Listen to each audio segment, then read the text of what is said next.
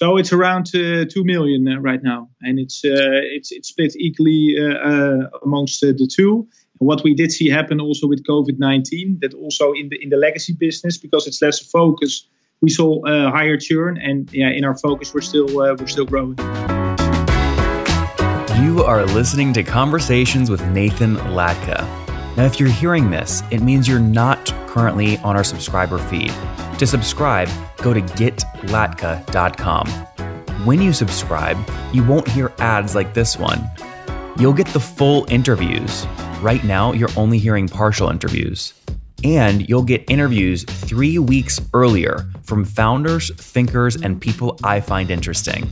Like Eric Yuan, 18 months before he took Zoom public. We got to grow faster. Minimum is 100% over the past several years. Or bootstrap founders like Vivek of QuestionPro. When I started the company, it was not cool to raise. Or Looker CEO Frank Bien before Google acquired his company for $2.6 billion. We want to see a real pervasive data culture, and then the rest flows behind that. If you'd like to subscribe, go to getlatka.com. There, you'll find a private RSS feed that you can add to your favorite podcast listening tool, along with other subscriber-only content. Now look, I never want money to be the reason you can't listen to episodes. On the checkout page, you'll see an option to request free access. I grant 100% of those requests, no questions asked. Hello, everyone. My guest today is Lars Van Wieren. He comes from an entrepreneur family and had his first car cleaning business at the age of 13. He then studied small business and entrepreneurship, and after working at a startup and Google, he founded his current company, Starred, with 2 R's. 2 years ago, Starred made a pivot into the people experience, which means measuring feedback from hire candidates to retire employees. Lars has 2 other pre-revenue startups called Vesper and June, which we'll dive into. All right, Lars, you ready to take us to the top? Absolutely. Let's go. Okay. So is Starred your main gig in terms of which one you make the most money from? Yeah. So maybe the other 2 are more a joke. Those are my 2 daughters. So it's a 5-year-old and a 2-year-old daughter. So I often refer to them as my pre-revenue. Oh, that went way over my head. I was just reading your bio. I had no idea. Okay. So Starred, do you have 2 kids? Starred is your thing. Absolutely. Okay, so walk me through sort of what people pay for when they pay for Starred. What are you selling? Yeah, so it's a typical software as a service. So we pivoted away from client satisfaction, now fully focusing on both candidate experience and employee engagement.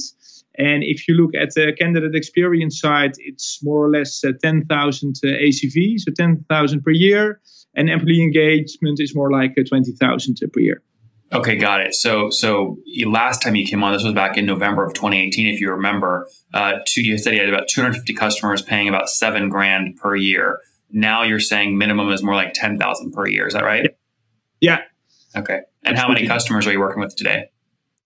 Yeah, we divide our business now in like more the legacy business, so the customer satisfaction business, and that's still the majority of our revenue. So that's around 150 clients, and we have around 70, 80 clients in the new focus. Oh, so, okay, hold on. So break that down for me. The old focus is what? Yeah, so that's really customer satisfaction. And I think I made a first-time founder mistake by going too broad. So we try to fix every problem with feedback out there. But essentially, we try to be there for everyone. So we were there for no one. And 2 years ago, we sat down because every day we saw another competitor. And we were a tiny fish in a big ocean. And we thought it's better to become like a big fish in a small pond. So we sat down and we decided to fully focus on candidate experience. Also because there's little competition. And that's our way in also for the whole people experience. So from hire to retire, the feedback. Okay, got it. So you've got about 250-ish customers today between both lines of business? Yeah, that's correct. And what does that add up to in terms of total MRR last month? So it's around 2 million right now, and it's split equally amongst the two. And what we did see happen also with COVID-19, that also in the legacy business, because it's less focus, we saw higher churn, and in our focus we're still growing. Got it. So you're doing about $170,000 per month in revenue, or a $2 million run rate. Yeah, something like that. Yeah. So, I mean, how do you think about that, right? Because that means you're about flat since when you last came on almost, a year and a half ago, right? So, but yeah. Have you bootstrapped or have you raised? No, so we're now actually making money. So the last time we spoke, we were burning a lot of money. So and I think that's also one of the pain points when making a pivot.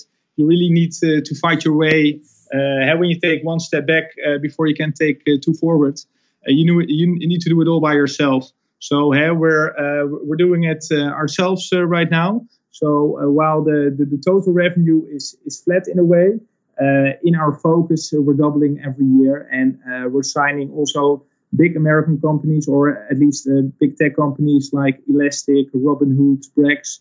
So on that $170,000 in last month, how much was profit?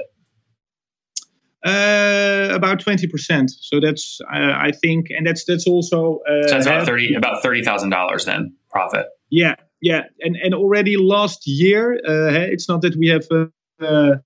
That we could predict COVID, but we were already seeing in the market with quite some IPOs that didn't went too smoothly, and also with WeWork, we saw that the things were changing. So we thought, okay, let's focus on making a profit, so we can keep the lights on ourselves. And right now, with the focus and with the growth rates there, it makes sense to raise around. You raised $750,000 though, correct? Yeah, that's correct. Have you raised any more since then? We only got a bank loan, a government-backed bank loan of 1.5 million, but we don't have a VC yet. Okay, and of the 1.5 million bank loan, was that from the government? That was the government loan? Yeah, it's a government loan, but so it's an actual loan. You need to repay it, but when things go sour, the government. What's the interest rate? It's only 4%, so it's pretty. Yeah. So you still have all that outstanding?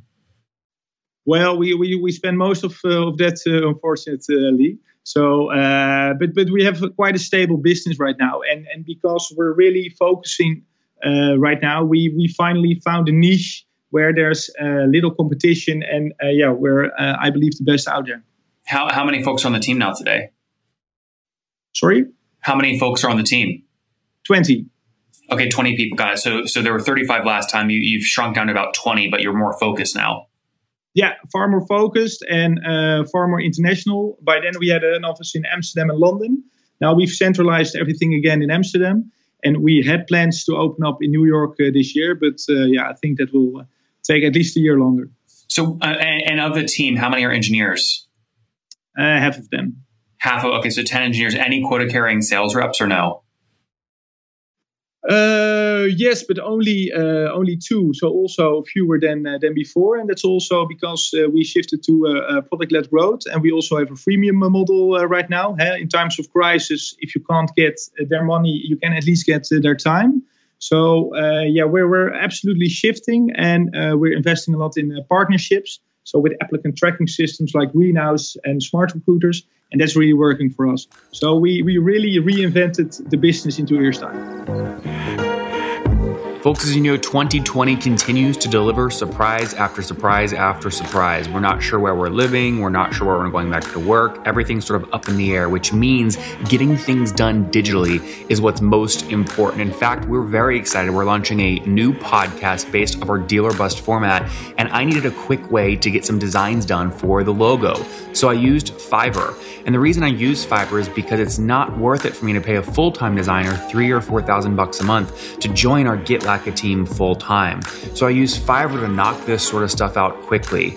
We also, as you know, do a lot of data processing and podcast editing, which Fiverr enables me to do very quickly. I put in the task and I can find talent that can do what I'm looking for instantly. I customize by search, deadline, price, seller reviews are probably the ones I use the most, and a lot of other factors. There's just no guessing games, and it's very, very quick. I encourage you guys to check out Fiverr.com and receive 10% off your first order today by using my code TOP, T-O-P. Find all the digital services you need in one place at Fiverr.com, code TOP. Again, that's Fiverr.com, code TOP. what are you saving the profits for? And the reason I'm asking is once you raise capital, these investors want you growing, sometimes at all costs. So they probably don't like the fact that you're profiting money. It's basically a sign of you saying, I'm not sure how to invest to drive faster growth. How do you manage their expectations, the investors that put in $750,000? Yeah, so right now it's really to weather the storm. So we don't know what will happen towards the end of the year in the world. So when we do see fit, we will invest that money. It's not that that money will go to my pockets. We will reinvest all of it. And we are also having some conversations with other companies, maybe to acquire our legacy business. So, and we're working with some VCs, and we have some other ways we might raise funds. But for now, it's really to weather the storm. Do you have a number in mind in terms of what you'd sell a legacy business for that would make you happy? It's a great question, and I don't have an answer yet. And right now, it's a cash cow for us. So it's still working. We have happy customers there. But if there's a company offering 3 to 5x, for instance, it's definitely worth looking at. Yeah. Or the time is also worth something to us. Lars, if people want to look at, I think it might be unclear what is legacy versus what is new. If they go to your website, what product, what would they click to look at your legacy product? Is it the candidate experience or the employee experience? You can't find our legacy product any longer. So that's also something we changed beginning of this year. We said if we really want to focus, we should stop selling in our legacy business. What would you be selling though? I'm talking about if a buyer's listening right now, where can they go to see what they would be buying? Yeah, so it's customer satisfaction feedback. So often it's around customer support. So when closing Salesforce tickets, but they really need to reach out to me because they won't find it online anymore. Got it. So basically, we can't see it on your website, but it is tech. You would sell them code, and you have 150 customers still using that technology. Yeah, and also great logo. So if there are companies in this space, I think it's great to acquire it because also the ACVs are, I think, still a bit too small. And if a company is really focusing on this, they can definitely upsell or cross-sell them. So feel free to reach out to me. And that business does what, $1 million a year in revenue? Yeah. And 150 logos. Yeah. Interesting. I have some ideas on that. We'll come back to that in a second. Okay, cool. So doubling down on this new business, more nimble team, more focused, 10 engineers. What does churn look like on the new business? Well, on the new business, so at the beginning of this year, what we wrote down on our wall, that we said we will only focus on companies hiring at scale. So that's Fortune 500. So we have Coca-Cola, Danone, Vodafone, and Future 500. So Elastic, Robinhood, those companies. We only saw churn of 2 companies, and those are both companies that are probably going bankrupt. Mm-hmm. So that's the reason. The NPS is 50 plus. It's all integrated. Companies are using it on a daily basis. So we finally found something that's really working for us as a team as well. Now, would you consider raising additional capital for this new business or no? Absolutely, and we have quite an advantage now. But we know for sure that if we bounce back and recruitment will become hot again, there will be more competition. So we need to keep this advantage. We want to open up in New York and in Singapore so we can cover all the 3 time zones. We definitely need cash for that. How much would you want to raise? Around 3 to 4 million, we would say. And what valuation would you try and get? Yeah, I think it'd be a typical Series A. So I think you would give away, or at least how it works here in Europe, 20 to 30% of the company. But for us, it's the terms are more important, and the investor really needs to be able to help us in the US, because most of our new business is now US. I think it's all New York, San Francisco, LA. So we can definitely need help there. So maybe raising $3 million on a $9 million pre, something like that for the new business, which is doing right now about $1 million run rate. Yeah. Interesting. Very cool. Okay, what else? Anything else that you want to chat about that I haven't asked about? Well, I think the cool thing about measuring candidate experience is for companies where their candidate is also their client. So Virgin is one of our clients, and they found out that in the beginning they were offering quite a bad candidate experience, and it was costing them $5 million per year bottom line because people were canceling their subscription. So for companies out there where the candidate is also the client, you should definitely start measuring candidate experience. Very good. All right, let's wrap up here, Lars, with the famous 5. Number 1, favorite business book? The Hard Thing About Hard Things. Number 2, is there a CEO you're following or studying?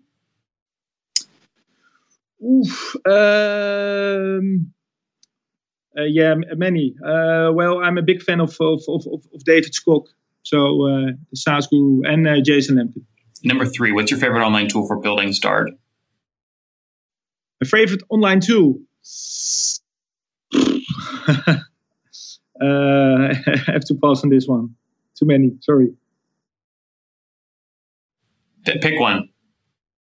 Pick one.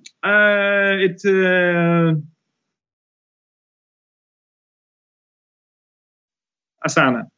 Number 4, sorry. How many hours of sleep are you getting every night? 8. 8. And I think you said married with 2 kids, right? Yeah, that's correct. And how old are you?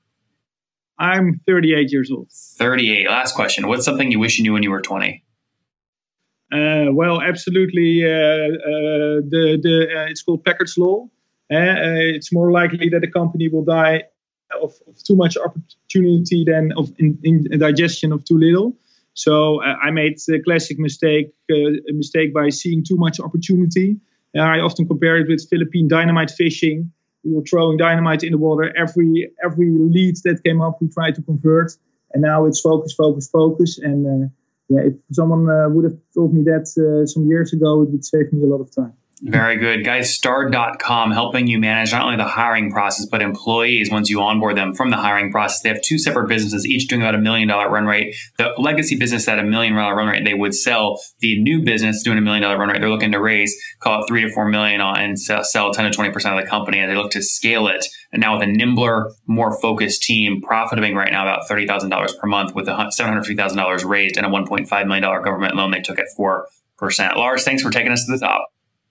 Thank you so much, Nathan.